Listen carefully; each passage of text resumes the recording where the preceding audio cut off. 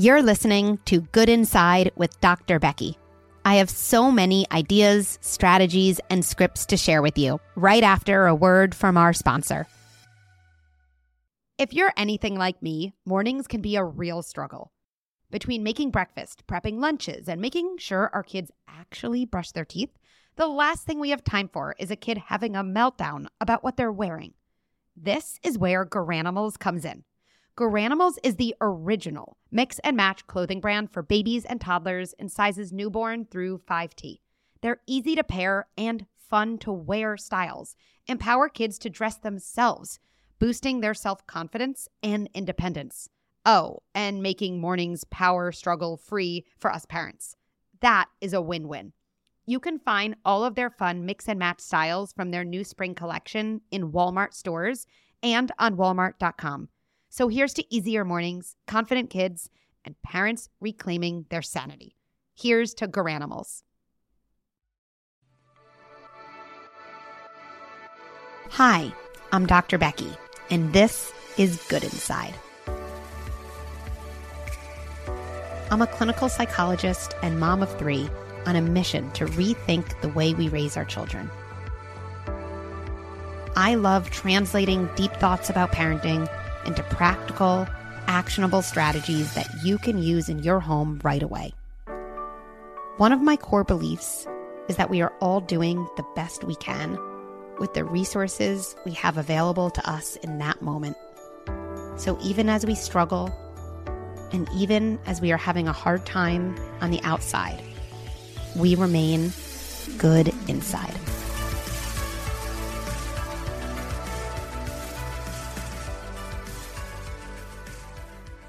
I am so excited for this episode, and I think you should be excited for this episode too. Why? In this episode, I hear from parents who are skeptical about this whole approach. They are saying, I followed you, or maybe my partner follows you, and I just don't know. I feel like kids need fill in the blank. Right? I don't know if this approach is going to help my kid in the long run. Why would my kid learn skills or learn the things they need to learn if I'm essentially condoning all of this bad behavior through not reacting to it or really through not punishing it? Here's something about skepticism.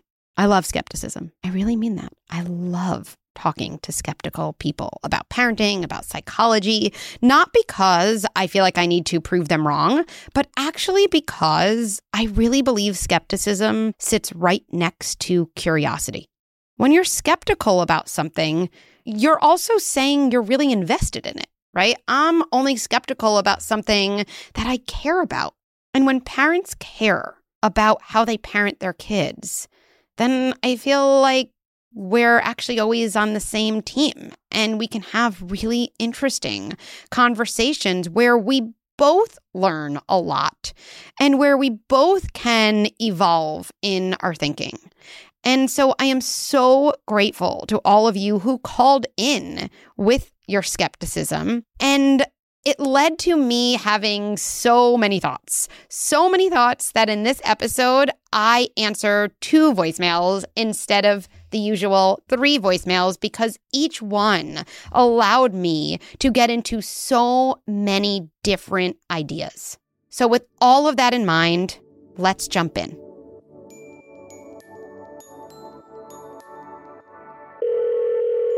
Let's hear from our first caller. Hi, good afternoon. My wife said I should call your number. I'm supposed to tell you why I'm skeptical of the good inside parenting approach. So here's my questions. I have 2 of them. We have an 11-year-old daughter and an 8-year-old son. First, my 11-year-old daughter, perhaps like many preteens, has developed quite a sharp tongue and attitude at times. She's a wonderfully loving kid, but she's got her moments.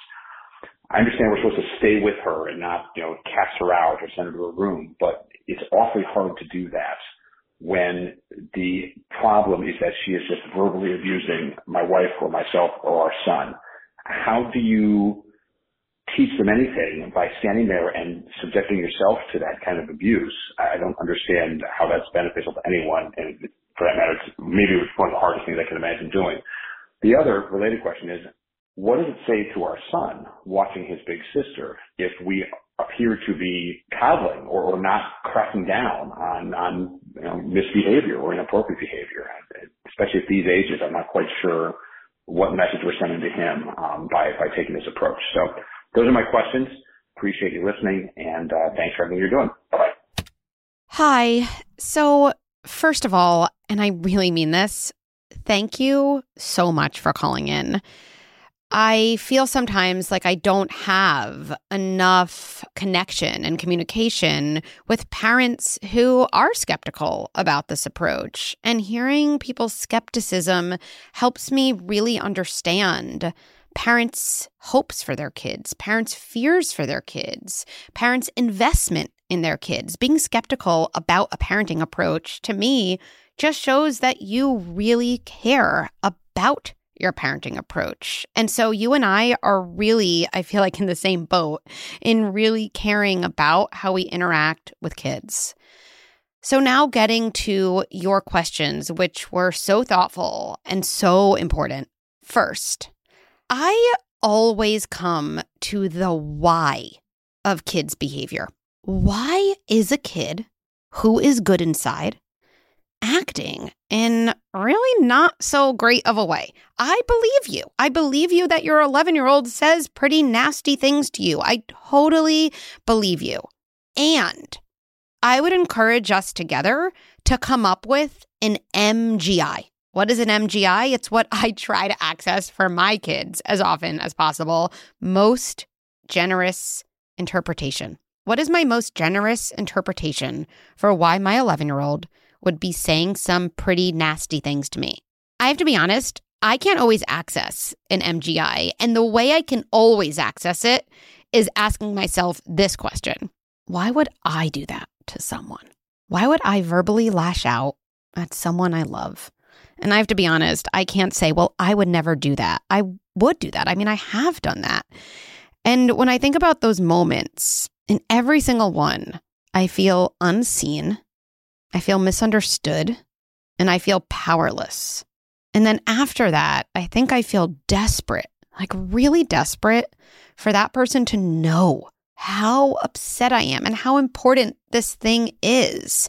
Maybe so desperate that I have to try to kind of make them feel in their body how awful I feel in my body, not because I'm sadistic, but because I think that is the only way they could actually believe how much distress I'm in. So if you're willing, I'd encourage you to just entertain that interpretation, because with that framework, we can then jump to a couple strategies. What I'm thinking about is, what can we do in those moments? What can I do in the moment when my daughter is saying some pretty nasty things to me? And what can I do outside the moment? Outside the moment strategies actually are where the change happens. But we also all need inside the moment strategies to feel capable in tricky situations. So I want to go over both categories. Let's start with in the moment. Here are words that come to mind that I would actually encourage you to practice saying in front of the mirror, saying them out loud, kind of working this new muscle if you're willing to try it out. Something like this. 2 things are true. I know you're upset, and those feelings are real and important. Also, there are many ways of expressing that to me, and I know you can come up with another way. What am I doing here?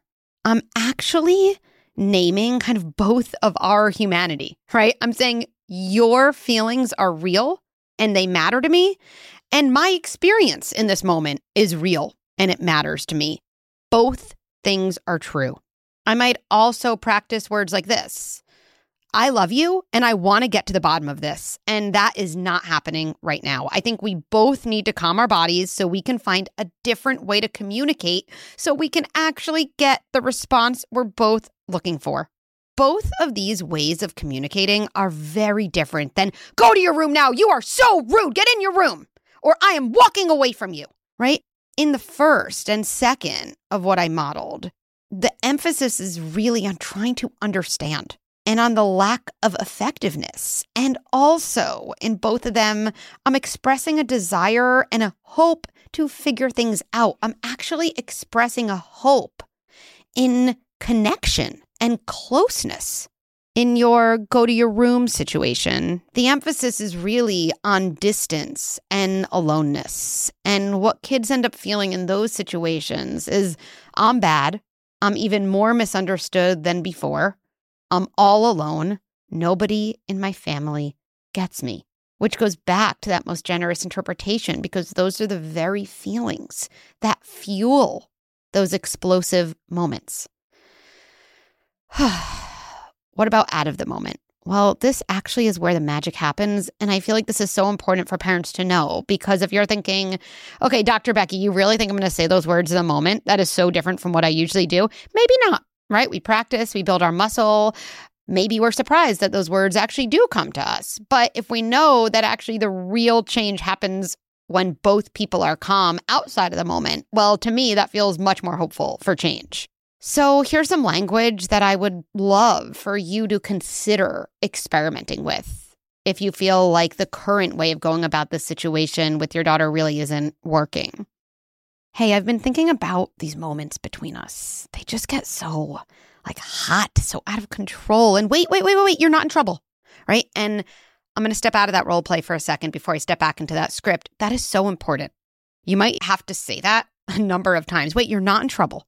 Right? Because if a child is used to these moments being met with distance or punishment, they need to constantly essentially be reassured that things are safe and that they can stay in the moment with you. So wait, you're not in trouble. In fact, here's something I've never said to you before. Those not so great moments tell me something really important. They tell me you're super upset about something or maybe many things. And then everything just feels so big and it explodes out of you. I think we're going to figure this out in moments like this when we're both a little calmer. And so let's try out something different. And then I'd say to your daughter, I want you to tell me one thing. Try to start with just one that makes you really upset in this family, or that's something I totally don't understand about you. And my job during this conversation is to understand. I want to leave this conversation understanding more about your perspective than I came in with. Now, as a note to you, this is really hard. It is really hard to make understanding the goal because so many of our natural inclination is to prove something or be right. I generally tell myself this before really difficult conversations with my kids or my partner or a friend. Becky, I can be right or be connected. Becky, choose being connected. Ironically, it's always the right answer. Now, for your son, I hear you. How do we explain another child's explosive moments to the siblings who are witnessing this? I think I'd say something like this. In our family, we know that when we kind of lose it, it's because we have big feelings that become too big to manage. And actually, I don't know if I've ever said this to you. One of my main jobs, and one of your mom's main jobs too, is to help you, especially when we're calm, learn how to deal with our feelings so we can have big feelings and have the skills to express them safely and respectfully. That's really hard to do. We are all working on that in our family. As a final note, I'm thinking a lot about that term cracking down on behavior.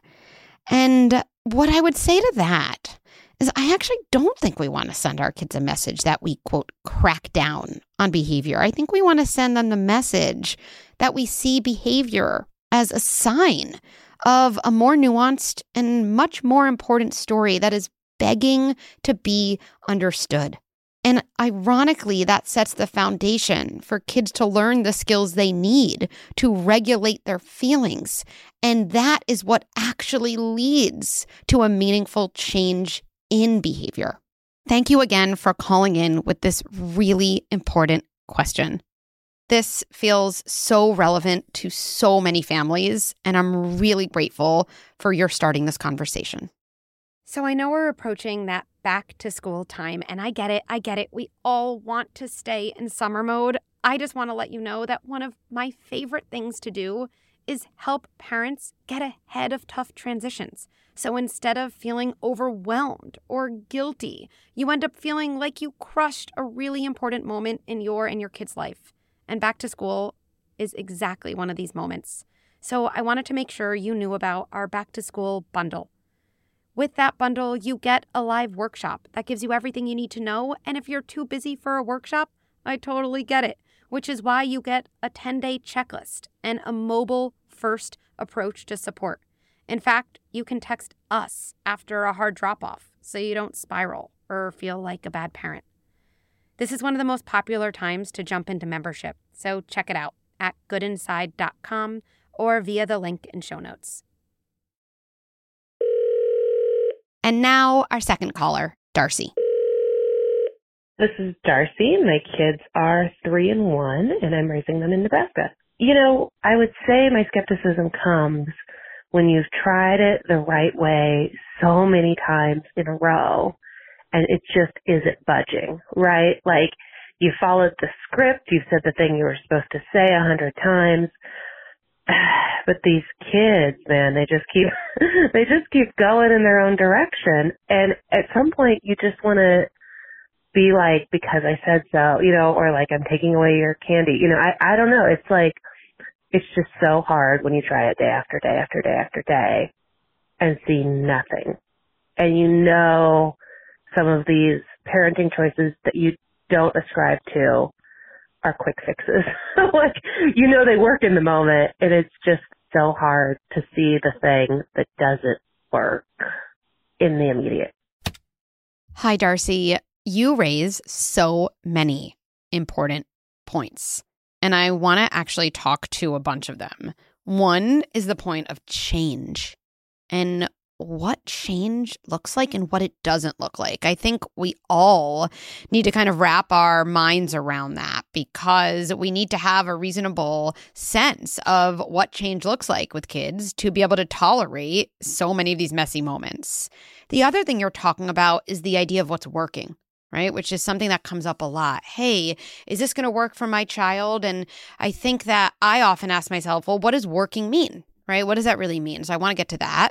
And then the other thing you bring up is these kind of other approaches. Maybe they're punishments or consequences or timeouts and how we can kind of reframe how we think about those. Okay, let's jump in. First point. I feel like this is an inconvenient truth of parenting. Okay, and I'm just going to say it because I feel like it's important to name inconvenient truths rather than avoid them. Change takes longer than we want it to. Like whenever a parent says to me, okay, how long is this going to take? I always say longer than you want it to. That's the only thing I know. It always does. And I know that in my own house, when my daughter's had a difficult sleeping stage, when my kids have had a really difficult sibling argument stage, I tell myself at some point this will end and it's going to last much longer than I want it to. Always true. I'm going to try to express this idea in a visual. And I want you to kind of imagine what I'm saying because I find this really helpful to hold on to. Observable change with kids, I believe, looks like a step function, right? So if we go back to some early math classes maybe we took, a step function is one which there's a straight horizontal line and then suddenly there's a straight vertical line. Right, a 90-degree angle. And then there's another straight horizontal line, right? Where there is a day with kids where you think, wow, all of a sudden you're reading. All of a sudden you're able to take a deep breath. How did that happen? That's observable change. I think the process of change actually looks like a steady uphill. That before the child takes a deep breath, instead of throwing a crayon at their sister, they are working on things and they are making progress, but we can't observe it. And I find that really helpful when I'm in one of these messy stages with my kids. Okay, we're in that part of change where it's not observable.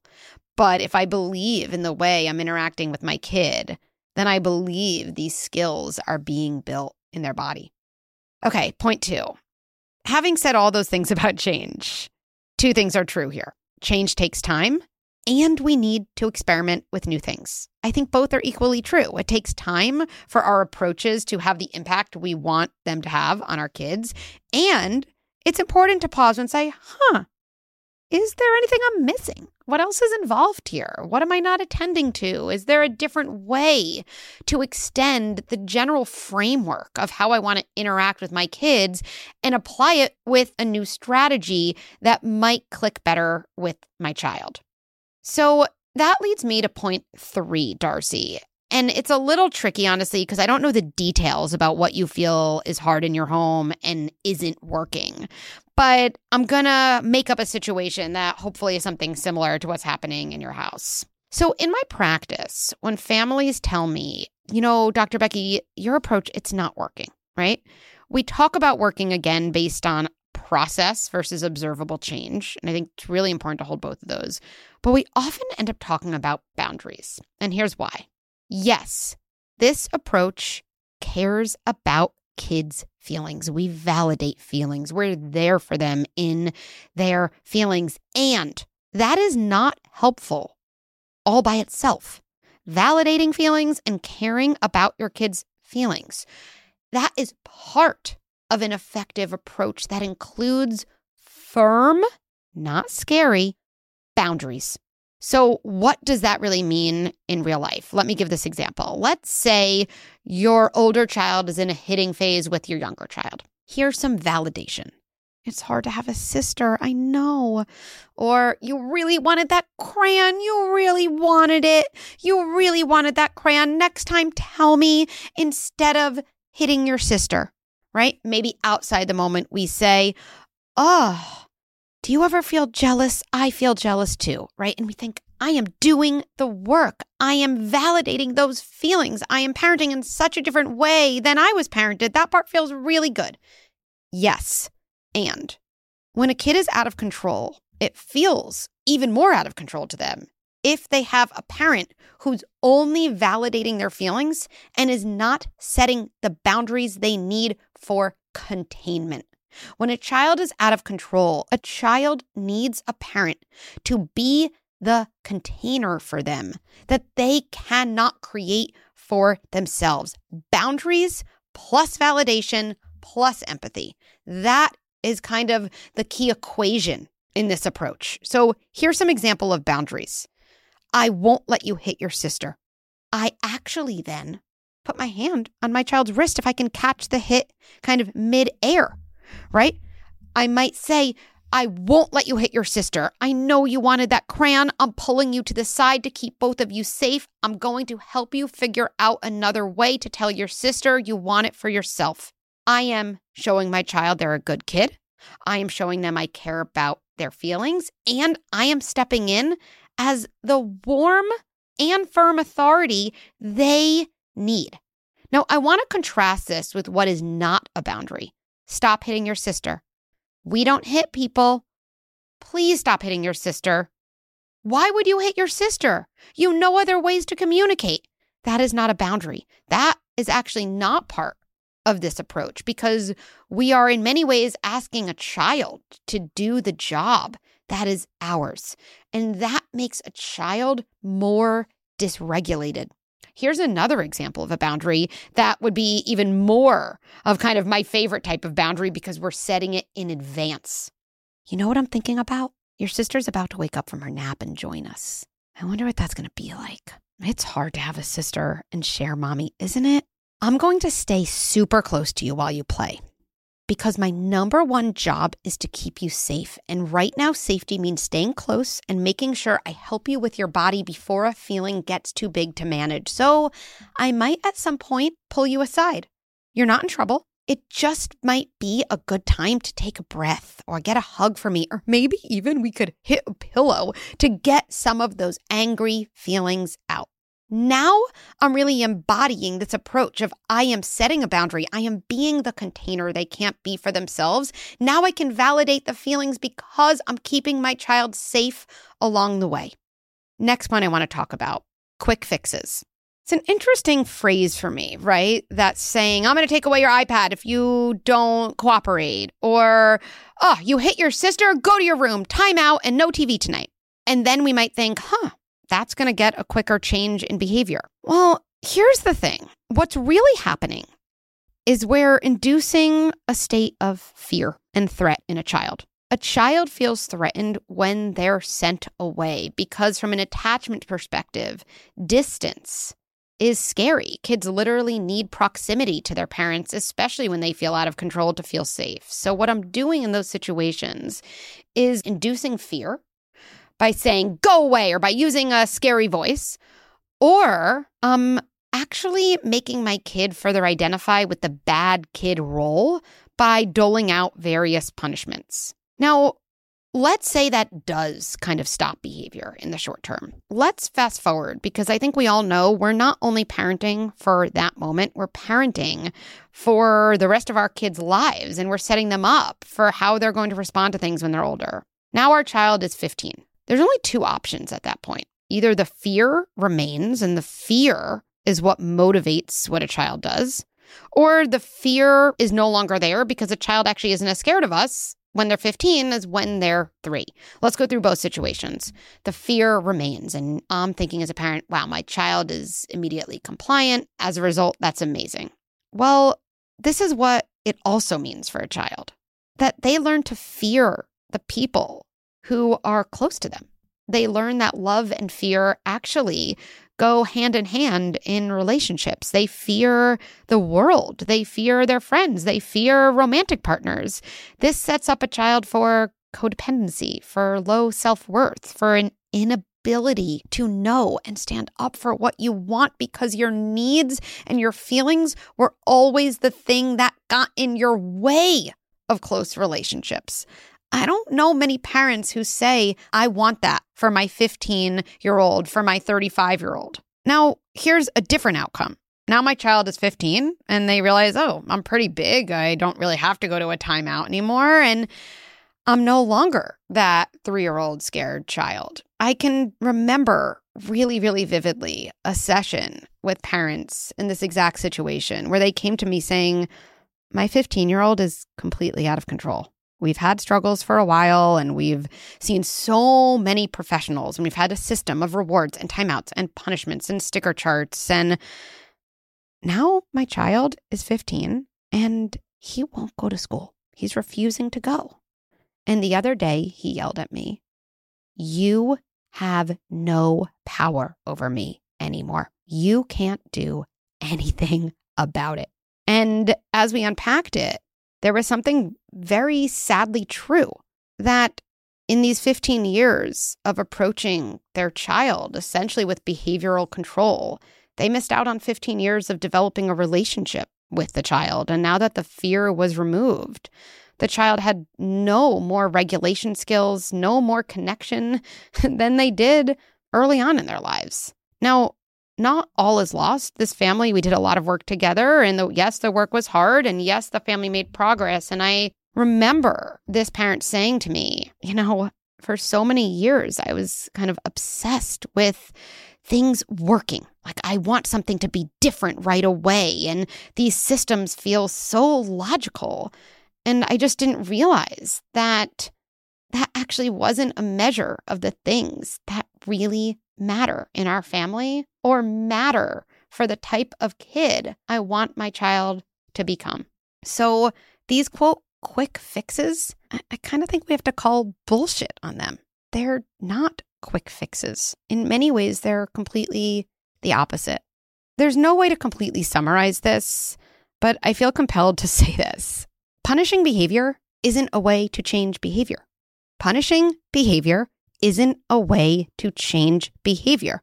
Kids are more than a behavior. They're the story underneath the behavior and actually understanding feelings and urges and thoughts that motivate behavior. It's not soft. It's not even gentle. It's effective. Not only does it preserve a relationship with your child, it's the only way to help them learn the skills that they need for their life and that actually result in the change in behavior, not from a place of fear, but from a place of competence. And I know that's what I'm really hoping for my kids.